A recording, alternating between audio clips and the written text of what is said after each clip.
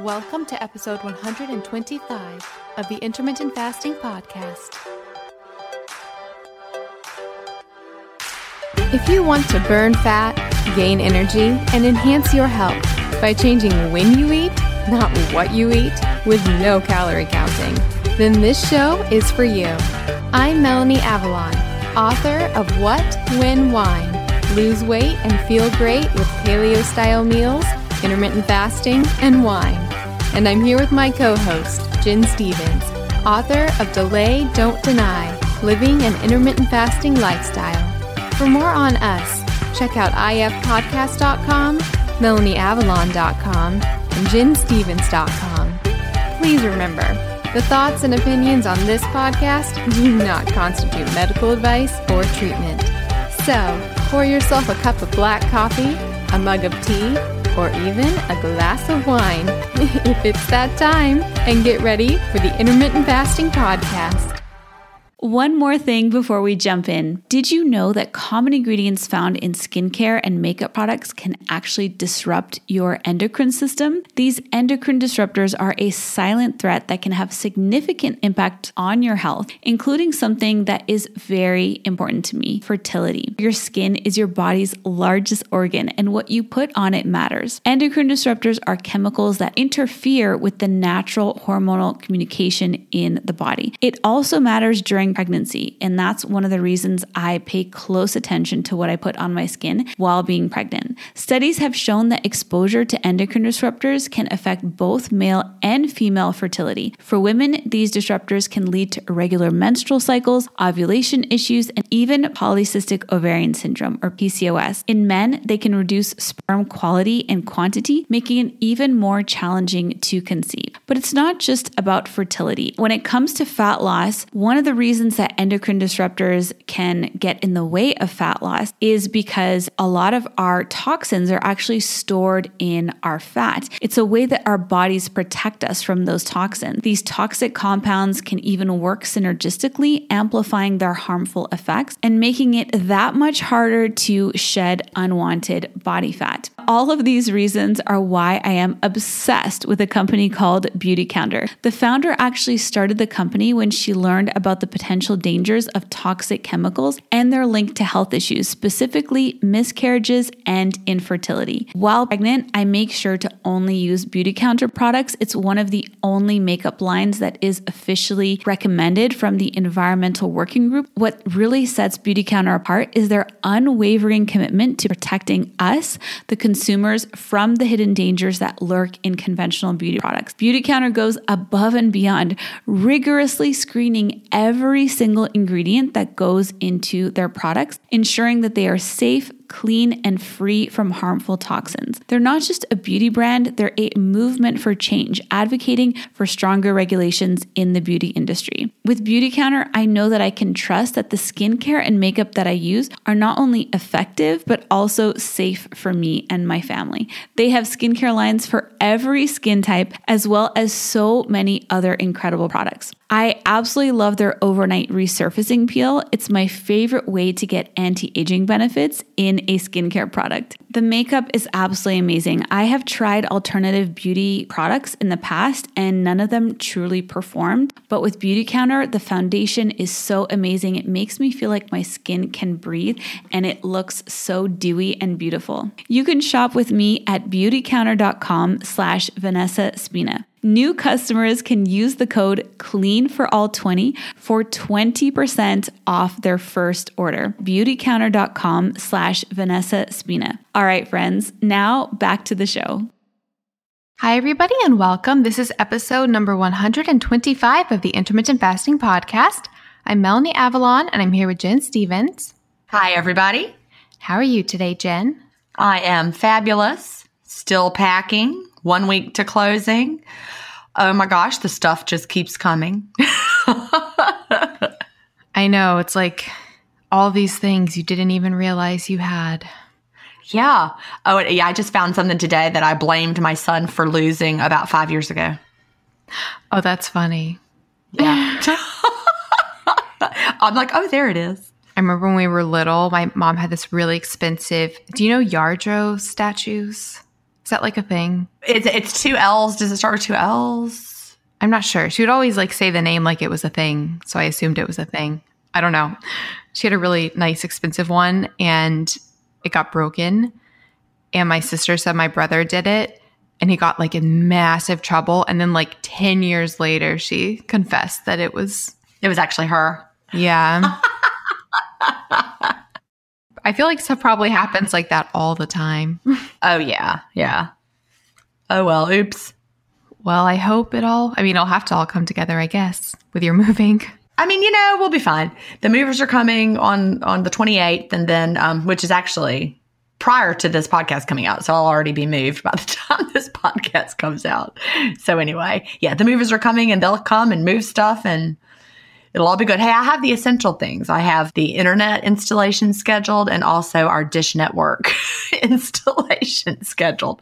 So we may not have a bed to sleep in, but we'll be watching TV and recording the podcast. Exactly. So what's up with you? There's a lot of things. My new show is going really well, so I'm really excited. And I changed the name, although this will have happened a long time ago by the time this airs, but now it's the Melanie Avalon Biohacking Podcast.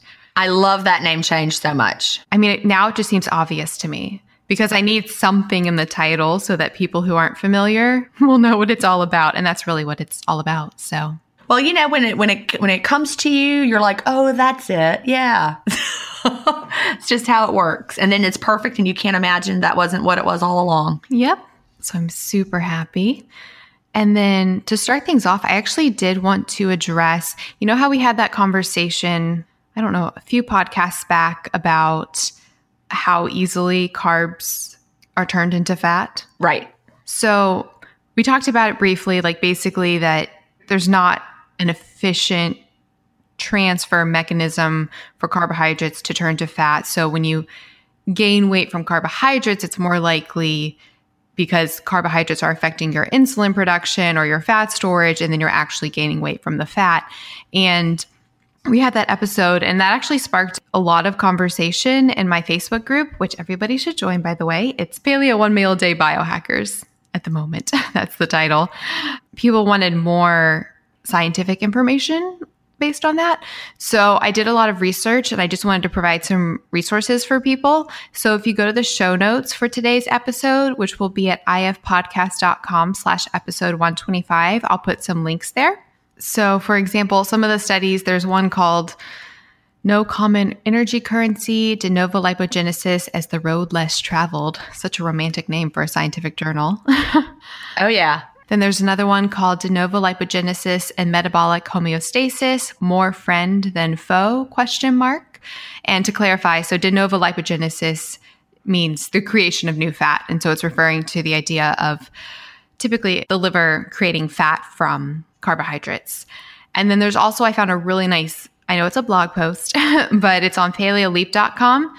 And it's called The Science of Turning Carbs to Fat, De Novo Lipogenesis, and How It Works. So I'll put a link to all of that if you'd like more information about all of that. I'm not going to go into a crazy explanation of it right now, but basically the takeaway is that when they do multiple studies with overfeeding and looking at different substrates, they pretty much consistently find that the conversion pathway for carbohydrates to fat in the liver it's very inefficient. It doesn't account for any, even in massive overfeeding situations, any significant weight gain. For example, they did one overfeeding study. So they basically had 4 days with a high calorie diet. And in that study, the participants took in 360 to 390, so almost 400 grams of carbohydrates. And that only resulted in 3 to 8 grams of fat produced compared to 60 to 75 grams of body fat stored. And this was in a situation where they're actually taking in excess calories, like trying to store excess fat, trying to upregulate that pathway. And so they, gained around 75 grams of fat, but only, I mean, at the minimum, only 3 grams of that was from carbs. At the maximum, 8 grams was from carbs. But from what you can see from that is, most of it was coming from fat, not from the carbs. Right. And so, so like just to say it again, basically the pathway is very inefficient. So what's going on when you're gaining weight with carbs is, at the same time, you're probably taking in a lot of calories from fat as well. So those get stored. The carbs can also obviously cause your insulin to rise. So you're in more of a fat storage mode. And then at the same time, they might block you from burning fat. But I just wanted to clarify that. And I wanted to provide some scientific resources. So definitely check out those studies because they're very fascinating and they go into a lot more detail. Yeah, that really is a good point because you hear people say things like, if you overeat carbs, every bit of them goes straight to fat. And that's not it. If you overeat anything, that's not a good plan. But it's not the carbs themselves. It's the fat you eat with the carbs. Yep, exactly. That are being stored very easily as fat. I mean, because think about it. At the extreme situation in that study, taking in 400 grams of carbs and 4 grams became fat. So, I mean, and that's in an overfeeding situation. But there's a lot of other studies. I read an overfeeding study a few weeks ago that talked about overfeeding fat versus overfeeding carbs. And the overfeeding carbs caused the metabolic rate to increase as a result. Your body's trying to burn them off. Whereas overfeeding with the fat, it was very easy to store the fat. And I just thought that was, such a good point. Yeah, exactly. I'm actually going to talk a little bit about that in one of our questions coming up as well. Can I tell you something else really random I learned this week? I would love to hear something random. So I'm currently reading the first book that has actually convinced me to start meditation, which I know that sounds crazy coming from me because I'm all about mindset and how your thoughts affect your reality. But every time I've tried any sort of meditation, I've just not connected. I've tried apps. I've tried so many things. Have you ever meditated, Jen? Or do you meditate? Yes. I have a friend, and I do great meditating with this friend. She has a very strong meditation practice, and she's a teacher. And sometimes during the summer, she'll come over and we'll meditate. This summer, I've been very busy, so we missed it. Now she's back to work. Do you use apps or anything like that? She has some guided type things that she always brings. She's always in charge of that. She'd be like, here's a really good one. This was great. Let's try this one. And yeah, I have done guided ones, but I never really connected with any of them. But right now I'm reading on Audible, my favorite, which I will put a link to the show notes, by the way, if you're not on Audible, so that you can get a month for free and get a free book and get this book if you like. But it's called Stress Less, Accomplish More by Emily Fletcher. Have you heard of it? I've not heard of that one. No. It's amazing. It's supposed to be the meditation for not that everybody's not like this, but the productive, busy person who doesn't have time for meditation.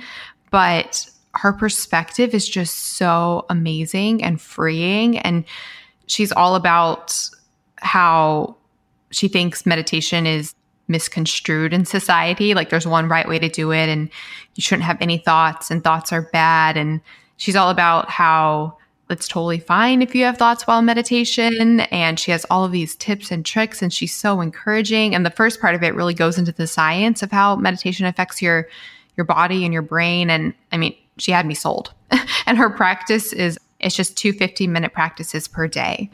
So I'm really excited. I'm going to start it. And I really want to try to get her on my new podcast. And she also said something I didn't know. She said that, which I need to research this, but she said that dopamine and serotonin, so feel-good chemicals, that they're actually alkalinizing in the body. I had never heard that before. Yeah, I haven't either, but that's cool. So now every time I have a happy thought, I'm like, oh, alkalinizing my body. So I am loving it. I'll put a link to all of that in the show notes. Okay, awesome. I always plan to develop a meditation practice and then I never do. Same, but I feel like this is going to do it for me. And if it does, that will be very telling. So I'm at 2 days in a row now, so we'll see. We'll see. And it's also, long story short, her method is basically, it's 2 minutes of this breathing, come to your senses thing. Then it's 13 minutes or so of the meditation, which is basically just repeating a mantra. And then it's a 2-minute exercise where you think of something you're grateful for. Then you envision a goal or a dream that you want, but you imagine that it's happening right now, because the brain doesn't actually understand the difference between something that you're imagining happening versus actually happening. So you can, if you imagine something you want is happening right now, you can get the same physiological effects and like the beneficial effects on your body just from imagining that. And then you end with how you would feel telling somebody about having achieved this goal or this dream. So I'm pretty excited. Say the name of the book one more time. It's called Stress Less, Accomplish More. All right. Well, I like it. It is great. One other thing I wanted to talk about. So I listened to an amazing podcast interview. It was... Is that the one you sent me? Yes, I sent it to you. I think you sent it to me. I was at the beach, so I didn't look. I was like, I don't have time. But I was like, it's got to be good. You've got to listen to this, Jen. It's golden.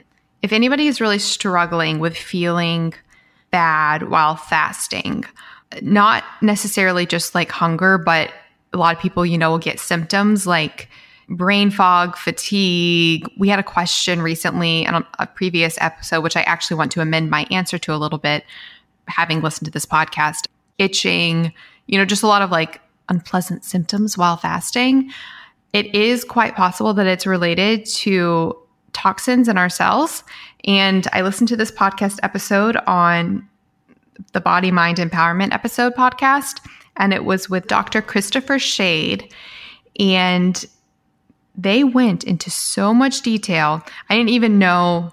I knew it was going to be about autophagy because that was in the title, but I didn't know he was going to go into fasting as much as he did, which was absolutely wonderful. But basically the takeaway was that our fat cells, and we've talked about this before on the podcast, but they are reservoirs for toxins. The first part of that interview that he had, he basically went into the process of how detox works and how our detox systems are often overwhelmed. So our bodies store the toxins rather than excrete them. And so they are often stored in fat cells. So especially when we burn fat, or especially with fasting, when we're burning that fat, we are releasing those toxins found in those fat cells, which puts them into the bloodstream. And what he explained was that, the toxins, they go to the liver, and then if the liver can't completely deal with them, they actually re-enter the bloodstream and cause problems. And that can manifest, one of the first things he said was like itchy skin, because then the toxins are coming out through your skin. So we had that question, remember, Jen, about the listener who was struggling with itching since starting fasting? Yep, I do. I really think this might be involved there with the toxins coming out of the skin. Another thing he talked about, how one of the main things blocking detox as well is inflammation, which we are often in a high inflammatory state, and that can come from a lot of different things, including like endotoxins, so gut health, everything we talk about here. And one of the things I loved, which Jen, you're going to love, they went into deep about fasting and autophagy, and he was saying how absolutely critical it was to have autophagy, because he said that, so you have these fat cells, and if they're restoring toxins, it's quite possible that the mitochondria of those cells was damaged from the toxins. So he says you burn the fat in these fat cells, and then what you're left with is basically a broken fat cell with that broken mitochondria. And so you need to get rid of these inflamed, broken fat cells. And he said that's where autophagy comes in. So he was saying that fasting is absolutely key for not only getting rid of toxins, but having that autophagy to deal with those broken fat cells that are left over as a result of losing the fat. He is a developer of a detox support I've been wanting to try for a long time. It's called Push Catch. So I'm definitely going to get it now. But he was talking about how important it is to support proper detox, especially when you're doing things like fasting. But he was a big advocate of fasting, a big advocate of autophagy.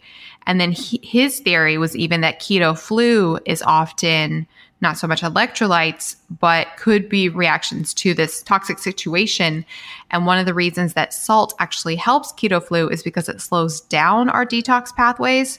So it stops that process. And then a reason that like water would be helping is because it's helping flush out toxins. But he had that theory. I mean, I don't personally think all keto flu is that. I think it's probably electrolytes as well, but that was a really fascinating perspective. And then he also, they had a conversation about Dr. Walter Longo and, low protein diets for health and longevity, which we've talked about on here before. He was not so much a fan. And Dr. Christopher Shade. Of the fasting mimicking?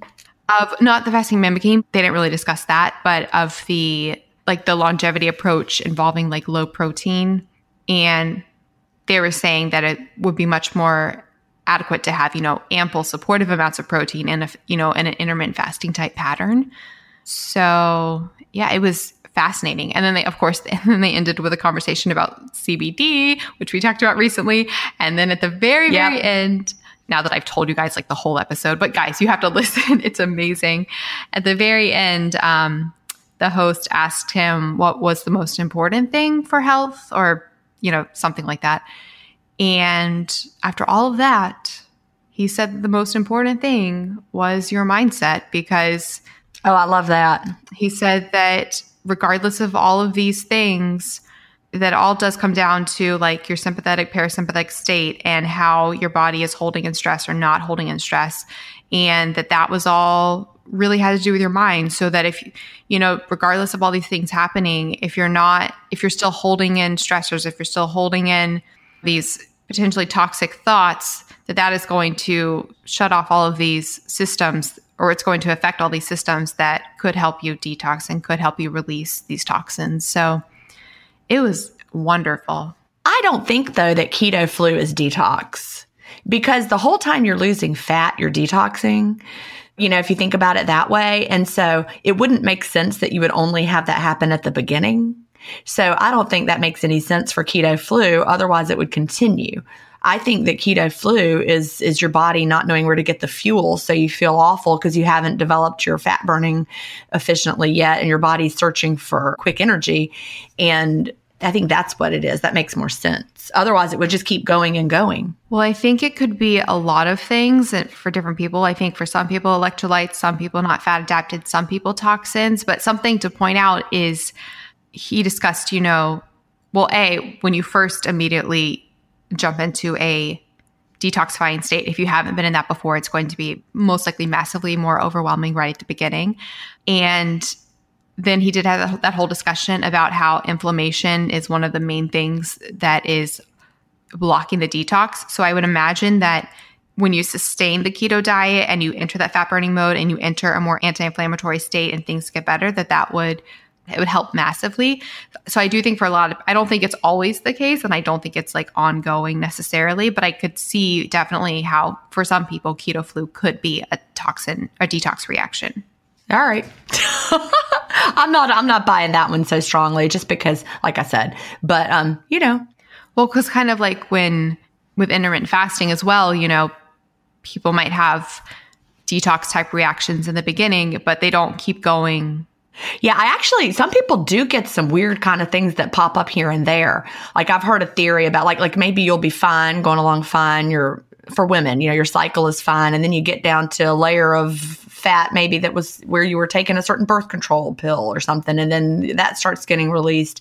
And then you have some weird cycle changes right then. So I think of it like, if you're on a fossil dig and you're like uncovering different layers of things, it's like you're coming back out and there'll be a different one along the way based on when that was laid down, if that makes sense, that fat. Yeah, that makes so much sense. And I'm actually going to talk about that a little bit in our first question. So I will put a link to that podcast in our Himalaya playlist. It's called Intermittent Fasting Podcast, Stuff We Like. For listeners, we are a Himalaya partnered show. They're an amazing podcast network. They make an amazing app that I use every single day. You can create curated playlists in there. So we have one called Intermittent Fasting Podcast, Stuff I Like. So definitely check out that playlist and I'll put a link to that podcast there. And then also, if you follow our show in the Himalaya app, you will get early access to our podcast 24 hours in advance. Shall we jump into the questions? Yes. All right, so the first question comes from Catherine, and the subject is weight set point theory. And Catherine says, "Hi, Melanie and Jen. Love your podcast. Thank you for all the great information and guidance. Jen's 1 Meal a Day Facebook group and this podcast have been invaluable to me. I would like to know your thoughts on set point theory regarding weight, which basically proposes that every body is programmed to a certain weight range and will fight to stay within that range. It can also change, the set point, over time depending on various factors. For context, I tend to believe the set point theory. That said, I strongly believe I'm carrying excess weight, so I do want to lose weight with IF. However, at the same time, I don't want to fixate on it such that I feel like a failure when the scale doesn't move. On the other hand, I want to make sure I'm challenging myself and not using things like set point theory to not push myself. Hope this makes sense. Thanks in advance, Kat. P.S. I'm on day 4 of IF/1 meal a day." All right. Awesome. Thoughts on the set point theory, Jen? This is a great question, and it's one of those things that, quote, everybody knows, and yet when you try to find really good science of it, really, it's hard to find. It's a lot of theory, a lot of people talking about it. When you think about it just intuitively, we all know that our height, for example, has a genetic basis. We are genetically programmed to be a certain height, and, we don't get taller than that. But, of course, if you had a pituitary tumor of some sort and you had excess growth hormone, you could grow taller. And if you had certain issues and problems, you could not grow as tall. So there are definitely things that regulate different things such as height. And we would tend to then say, of course, our weight is going to be genetic to a degree. You look at families. I have one son who is built exactly like my husband. They've got the same lanky frame. They've got the same build. My husband is built just like his dad. They both tend to carry their fat in the same areas. So there is definitely a genetic component to it. And if you are genetically programmed to carry your fat in different ways and to have, it's easier for your body to store fat. And there's going to be part of that. And so I guess that's part of the whole, quote, set point. But on the flip side, if we were having a real famine with no food, like no food at all, and we were starving and there was nothing to eat, your body would release fat. So even though we might have a set point where our body likes to be and would keep us, just in a normal, if we're eating within a certain range of calories, our body's going to keep us within this range. If you went low enough, you're going to lose that fat. Nobody ever became overweight during a famine when there was no food at all to eat. Not that I would encourage you to completely fast, but I do think that we can, I don't know if it change our set point, but yes. I think we can lower our body's set point, and then our body becomes happy to stay in that range. It's the whole idea of homeostasis, that your body will fight to keep you within a range where it feels good. And different things work together within our bodies to keep us in that range. But you can, if you consistently overeat over time, for example, you can gain weight, even though that's higher than your body's, quote, set point. Whereas if you, like I said, if you're in a famine and you aren't eating, you can get below it. So it's not as tightly regulated as like your height and things like that. You can, I don't want you to, like you said, use it as a way to not push yourself. But even so, I've lost a lot of weight and I'm small, but, I still have the same thighs that, that's the genetic way I'm built. And I'm not going to change into a lanky person like my husband and my son, Cal. It's not going to change the shape of me. It's not going to change my body completely. What do you think, Melanie? Were you able to find more science behind it than I was? I've looked for this before, and a lot of it's just theory. I did. I did find some information, but Jen, it is so true that there's not much information out there. Yeah, it really isn't. There's a lot of theory, and a lot of people talk about it, but they haven't been able to, I don't know. Tell me what you found. Okay, so before I go into the actual set point theory, first I want to talk a little bit about fat cells themselves, because this relates to the conversation we were having, just a second ago. Because there's this idea out there that you have a certain amount of fat cells and that never changes. Right. We've heard that theory. Yeah. Yeah. And that's basically the predominant theory. And so I did some research on it, and there have been some recent developments where they found some interesting things about how fat cells work in the body and the turnover rate and such, because there's this irony because fat cells, even people who have liposuction where they're having their fat cells removed, they still end up with the same amount of fat cells, which is very fascinating. And I was reading one article and the doctor was saying that it just doesn't really make sense because he said if you cut out a fatty tumor, the fat doesn't grow back. But why, when you cut out fat, like why is it different? They don't really know that, but they have done some fascinating studies to evaluate basically the lifespan of fat cells. And the way they did it is absolutely fascinating. So basically, thanks to above ground nuclear bomb testing that happened between 1955 and 1963, it created a carbon isotope called C14 in the atmosphere. And that actually made its way down into the environment. And then people ate, plants and the meats that ate those plants. And the result was that the C14 was actually incorporated into the human DNA and into fat cells. And then after that period stopped with the nuclear testing, there were less amounts of C14 in the atmosphere and thus less amounts in the fat cells. And what that means is that people's fat cells serve as a sort of time capsule, because if you look at the amount of, it's like carbon dating. Yeah, just like I said with the fossil dig. Yeah, the amount of C14 in the fat cells shows how old the fat cells are, which is absolutely very, very fascinating. So what some researchers did is they actually took 35 people who were fat and lean, who had had liposuction or abdominal wall reconstruction, and they looked at the C14 dating in the cells to see how old the cells were and to find out what was actually going on. They found that indeed the number being born of fat cells did equal the amount dying. Like the amount stayed consistent, although there was about a 10% turnover rate each year. So each year, about 10% of your fat cells do, quote, die, but they are replaced. And what I'm hoping now, to tie it into our earlier conversation as well, I'm hopefully the body can lose those fat cells, with those damaged mitochondria and make, fresh fat cells. But I mean, I have no idea which ones die and which ones are replaced. That said, I find it fascinating that happens, because I'm just trying to wrap my mind around how, and maybe they haven't actually studied this, so it might not be relevant, because this is, I guess, with people, assuming people are not following fasting.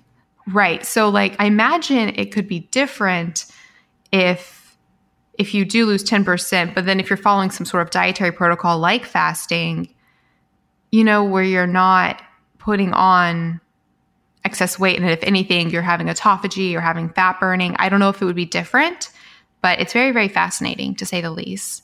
Do you have thoughts on that, Jen? Well, like you said, I would be so interested to see what would happen in fasting, because I think that puts us in such a different state where our bodies are scrounging around. We've talked about this before.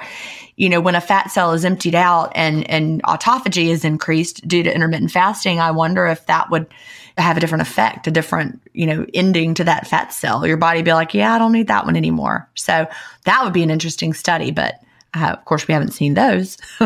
Yeah, I really imagine it would. And I think it would. Something else it was talking about was basically, especially if you were overweight or obese as a child, you are set up, even losing the weight, given all of this information, you are set up to have more of a challenge throughout life with dealing with fat cells, because, they're still sticking to this idea that your fat cells don't go away, so they're always there waiting to be filled up.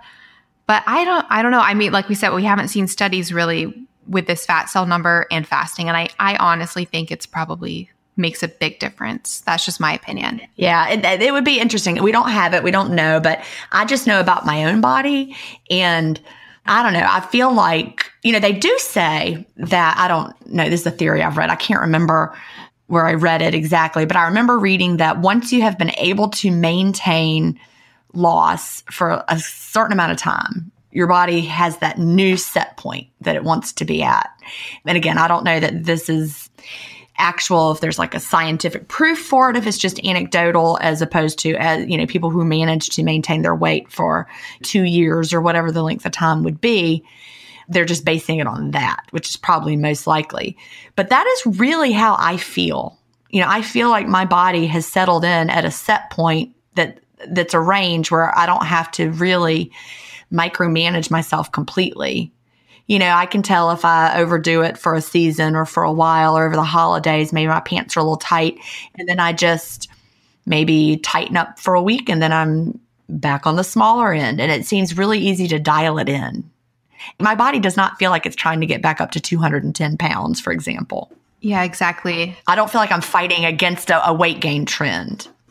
And interestingly, the weight that I am maintaining right now, I'm pretty sure it's the weight that I was in college or like right after high school or like even in high school. I feel like I'm that size. I mean, I'm probably a little shaped differently because I've had babies and that changes our bone structure and our pelvis to a degree. It changes your ribs, stretches everything out just a little bit.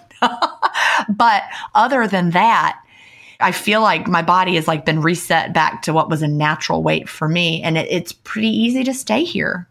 Yeah, that's one of the wonderful things about intermittent fasting. Intermittent fasting for sure is that.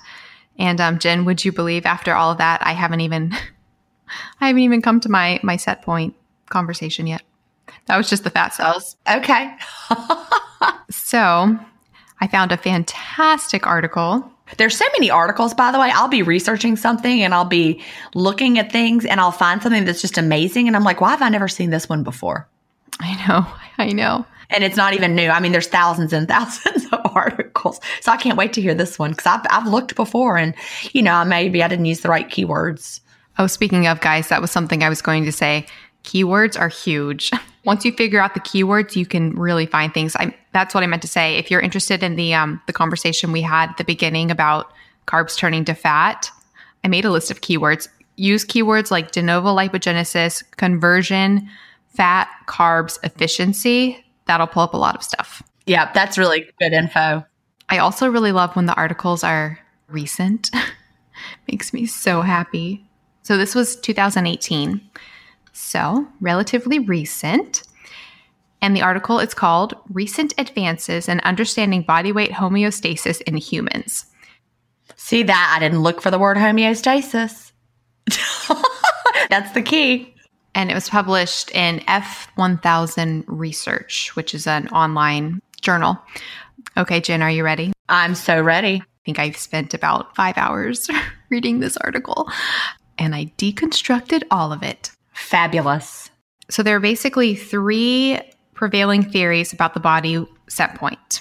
The first one is that there is this set point and that it is influenced by how our organs and our tissues, so like our fat cells, are releasing hormones and how that's affecting our hypothalamus, which is, part of our brain, and it's regulating our body weight. So that's number one. The second one is a settling point. Yeah, I've heard that phrase before. Yeah, that's the idea that basically our metabolism just adjusts to our weight changes, but there's actually no hormonal feedback involved, like no hormonal feedback from the tissues themselves. It's just like our metabolism adjusting. And then there's a third one, which is a dual intervention point, and it basically combines those two. And then this article actually proposed a fourth theory, which if the fourth theory is going on, I think it's actually very supportive of intermittent fasting. Their theory was that the control of our energy expenditure, so how many calories we're burning, our metabolism basically, that it may be like the lowest point would be the lowest for survival. So whatever weight your body deems as, for whatever reason, dipping below that weight would be like malnutrition, so not surviving. And then the highest point would be the max mitochondrial energy capacity of the cells. So the point basically where the cells are just so saturated with energy that the mitochondria can't adequately generate energy. So that would be like the upper limit. The reason I say that is actually very awesome for fasting is that they said that with this, it's not actually about body weight per se. It's actually more about energy availability. So the way I was interpreting that was that, if we're doing intermittent fasting where we're supporting our body with a fat burning mode where our cells are adequately nourished and not entering the starvation mode. We have plenty of energy available. Yeah. So we could maybe in a way that would be a way around the set point if that is what's going on there. So those are the theories. So I think I read that exact article. It sounds very familiar.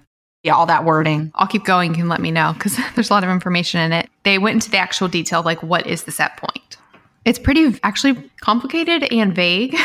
So the set point, it involves both fat mass and then our fat-free mass. So that's going to be, like our glycogen stores and things like that. And then they noted that it's actually unclear because people typically assume that it's fat mass and fat-free mass, but what about our organs?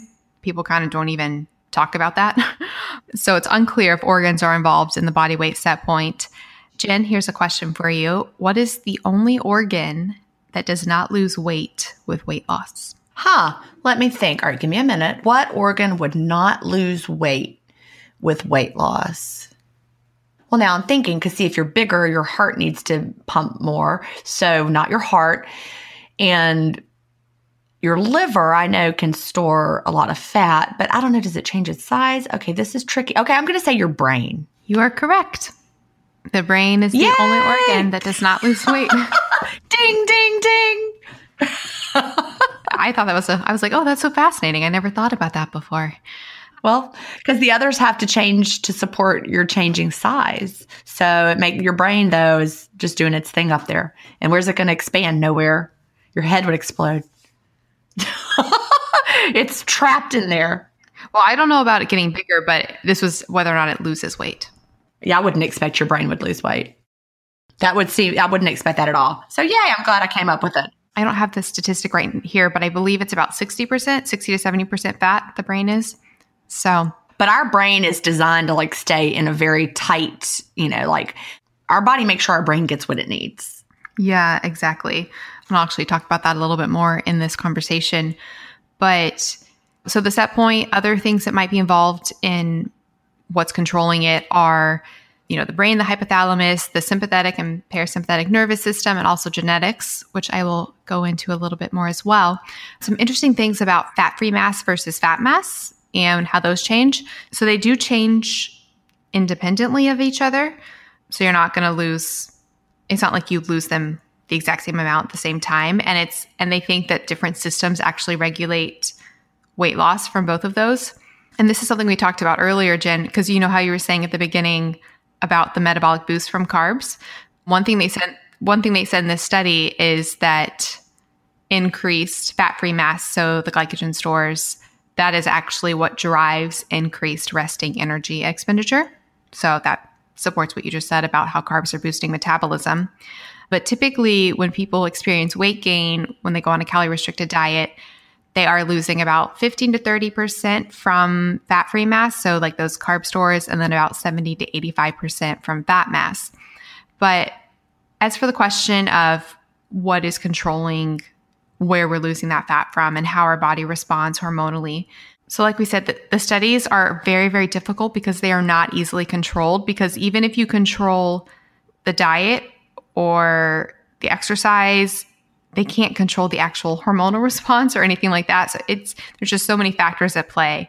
Hi friends, I'm about to tell you how to get an exclusive discount on one of my favorite products for truly upgrading your health on a cellular level. So the new year is upon us, and it's often a time where people are really trying to instill new habits and really upgrade their health. There's something I have been using for years, not just at the new year. Literally every single day of my life. I am not making that up. Even when I travel, I have a way to address it then, which I will tell you about. And it's something that is so easy and feels amazing. That is red light and near infrared therapy. Okay, so friends, you could go somewhere and pay a lot of money to do red light, near infrared therapy sessions, or you could just bring it to your home and use it every single day. That's what I do. I've been using Joovv red and near infrared light therapy devices for so long. There are so many clinically proven benefits of red light therapy. That includes improving your skin. Yes, you really will notice it. Faster muscle recovery, reduced pain and inflammation, enhanced sleep, and so much more. I use it in the morning and evening as ambient light because it actually mimics the setting and rising sun, and then I sort of run it throughout the day as well to help combat all of the blue light that we're exposed to, which can have a negative effect on our health. Whenever I have muscle pain, I shine Joovv on the muscle. For me, it has made the pain go away instantly, and then for chronic pain, when I do continued sessions, it's made it dissipate. One of my good friends who is a doctor uses these devices on his, shall we say, manhood for benefits there. Yes, it can help in that department as well. I honestly could not imagine my life without Joovv. You will just feel so good using these devices. People also post all the time in our Facebook group of their pets gravitating towards the Joovv because intuitively they just know that it's good for them. The reason Joovv can address so many things related to health is because it actually affects our cells on the mitochondrial level. Basically, it makes those cells perform better, and when those cells are performing better, everything just works better. That's why, yes, Joovv can help with your energy as well. I've been recommending Joovv specifically for years because the quality of their devices are the best. Their modular design allows for a variety of setup options to give you flexibility. The treatments are so easy. You can do them in as little as 10 minutes, or you can be using it all throughout the day like I do. All you have to do is relax and let your body take in the light. They also have their Joovv Go, which you can travel with. Yes, that is how I really do use this every single day. That Go is also great for targeting specific areas of your body, like hurting joints or sore muscles. Honestly, friends, health doesn't have to be hard. It doesn't have to be complicated. If you're looking to enhance your health and wellness this new year, start with what matters, which is your cells. And Joovv has an amazing offer just for our audience. You can go to joovv.com/ifpodcast and use the coupon code IFPodcast to get a discount on your qualifying order. Again, that's joovv.com/ifpodcast to get an exclusive discount on your order. Pick up a Joovv today. Some exclusions apply. I really hope you guys can experience Joovv. It really is one of my favorite things. And we'll put all this information in the show notes. All right, now back to the show. And you know what? This is what's funny. I think this is why I came to the conclusion that we really just don't know, because I think I read this exact study or this exact paper that you're talking about and came away because I was trying to figure it out and working on my super secret project that I still can't talk about, but I was reading everything about it and this sounds so familiar, and I left it with the whole impression of, we just really don't know, do we? Yep. So it's what I thought. That's basically the takeaway of this article. Yeah. I thought it was a fantastic article and very fascinating and well written. And you can get a lot of stuff out of little nuances here and there. Yeah, definitely. Yeah, like I said, not easily tested, not easily controlled. Twin studies in general do tend to show similarities in set points, but it's not definitive. Bariatric surgery does seem to permanently reset weight, which is pretty interesting. And like in rodent studies, though, when they overfeed rats to gain weight, they tend to return to their previous weight when they're off of the diet. So yeah, things are complicated. And then as far as back to the control system, some things we do seem to see is that if your body weight is too low, like way too low, when put into an overfeeding situation, there doesn't seem to be any biological control to stop that overfeeding. So when you basically, I guess if you're malnourished or underweight and you go into an overfeeding situation, there's going to be a different response compared to being at a normal weight and overfeeding.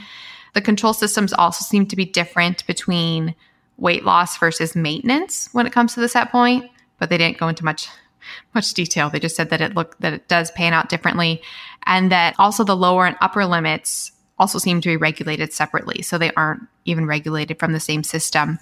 A little bit more on genetics. Like they said, genetics are likely involved, but how important is very much up for debate. For example, do you want to guess, Jen, how many actual genes they found that are considered to be obesogenic genes? So genes that are going to presumably likely make you obese. Oh, Lord, I could never guess. Yeah, I have no way to guess that one. 19. And they're rare. So given the prevalence of the obesity epidemic, it doesn't seem to be completely genetic. As far as the genetic risk associated with genes and weight gain, it tends to be about 3.8 kilograms, which is around 8.3 pounds.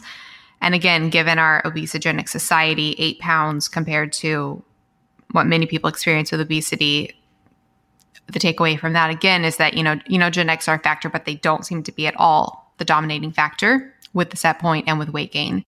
Well, because if we were all eating, real food and the way people ate, 1,000 years ago, we wouldn't be gaining all this weight. It's how their bodies are responding to the current culture and firestorm of, it's like the perfect storm of, we're killing our gut microbiome, which affects us. It's all these things working together. It's not just like one thing.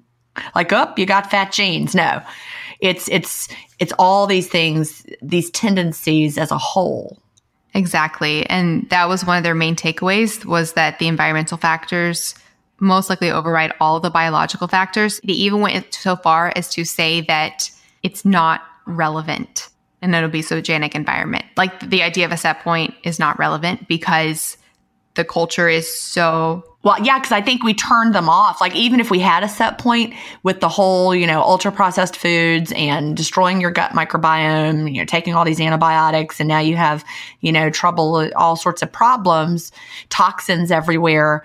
It's like the natural mechanisms are no longer even can work because they're trying to keep you alive. They're like, we got to store all this away because of these toxins going on. And so you just store more than you ever would. And not to mention the hyperpalatability of food. Like, the food we eat today is basically like fat storage. We say fat bombs in the keto world, but fat storage bombs, like what we're eating and the hedonic situation, what it does to our appetite, our insulin, our inflammation. It's just, they were talking about in the study about leptin and insulin resistance. So basically just the culture honestly probably trumps any sort of concept of set point, I think. So I think set point would become more relevant in a situation like intermittent fasters, where we are consciously making changes in our diet and our lifestyle to go back to that fat burning state, go back to that supportive metabolism. And then I think actually set point would become more relevant because we are no longer engaging in these overwhelmingly, this onslaught of factors that make things, in their opinion, like I said, irrelevant.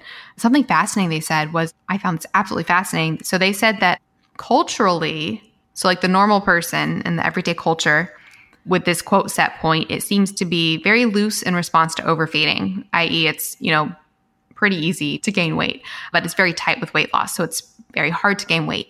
But in clinical studies where they actually are putting people, tightly controlling their calorie intake, like in a ward type situation, that it's actually the reverse, that weight loss is faster, but gaining weight is slower. I found that absolutely fascinating.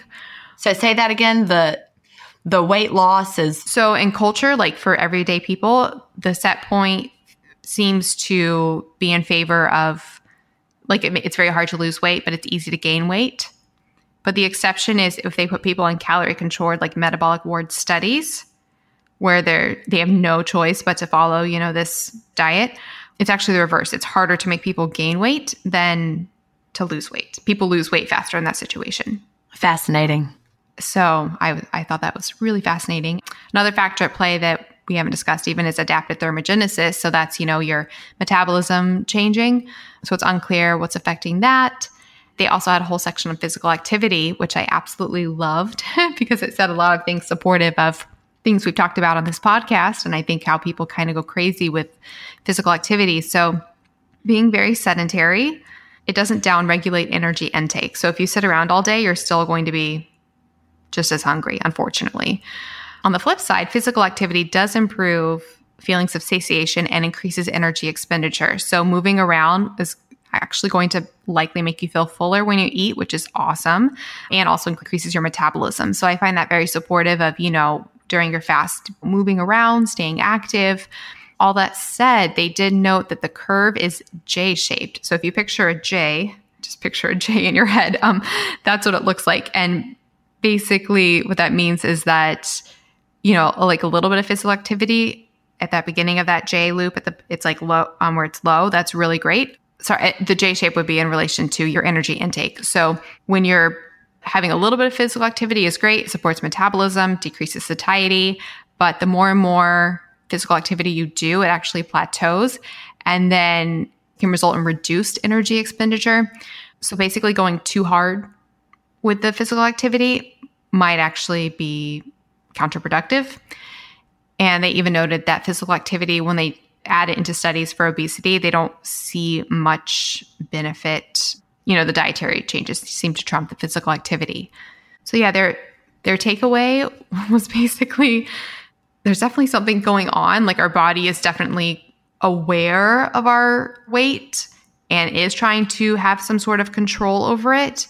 But we don't know what's defining that. We don't know what factors are influencing that.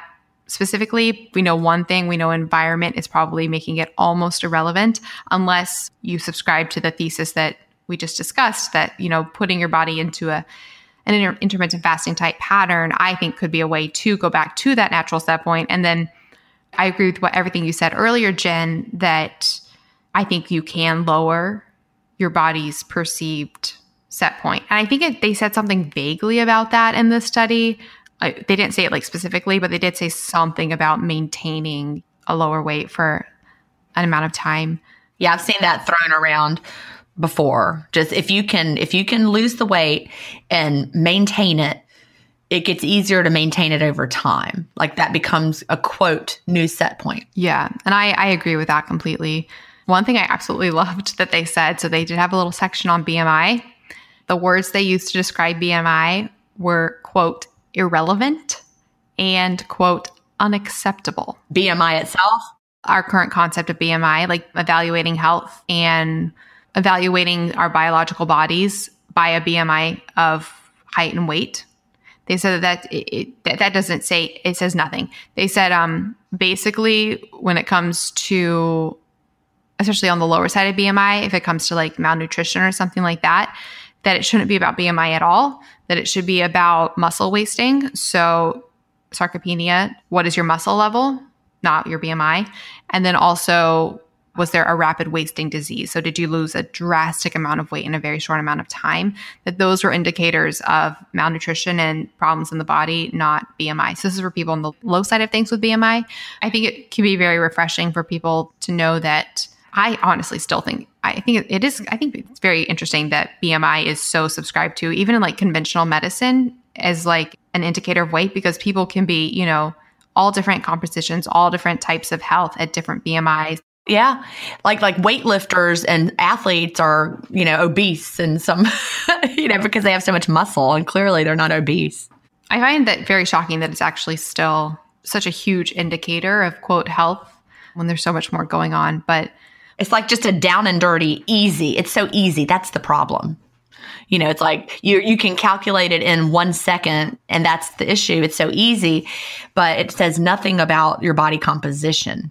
Exactly. So yeah, there's a lot there. I know that was quite a lot for Kat's question, but basically, Kat, to address what you were asking, because she was saying, should she doesn't want to use set point as an excuse to not, lose weight or something.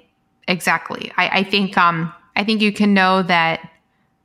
In the one hand, I think set point, it's not like our body is trying to lock us into an unhealthy state. It's trying to keep our body in a state of homeostasis and in a state where it perceives ample nutrition and the ability to reproduce. So I think regardless of set point, following something like an intermittent fasting pattern where you're supporting your health, you're providing adequate nutrients, you're downregulating inflammation, burning fat in the fat burning mode, I say throw set point out the window and just know that you're making beneficial changes with your body and don't feel like, oh, I'm never going to be below a certain weight because I have this predetermined set point, because I personally don't think that that's the case.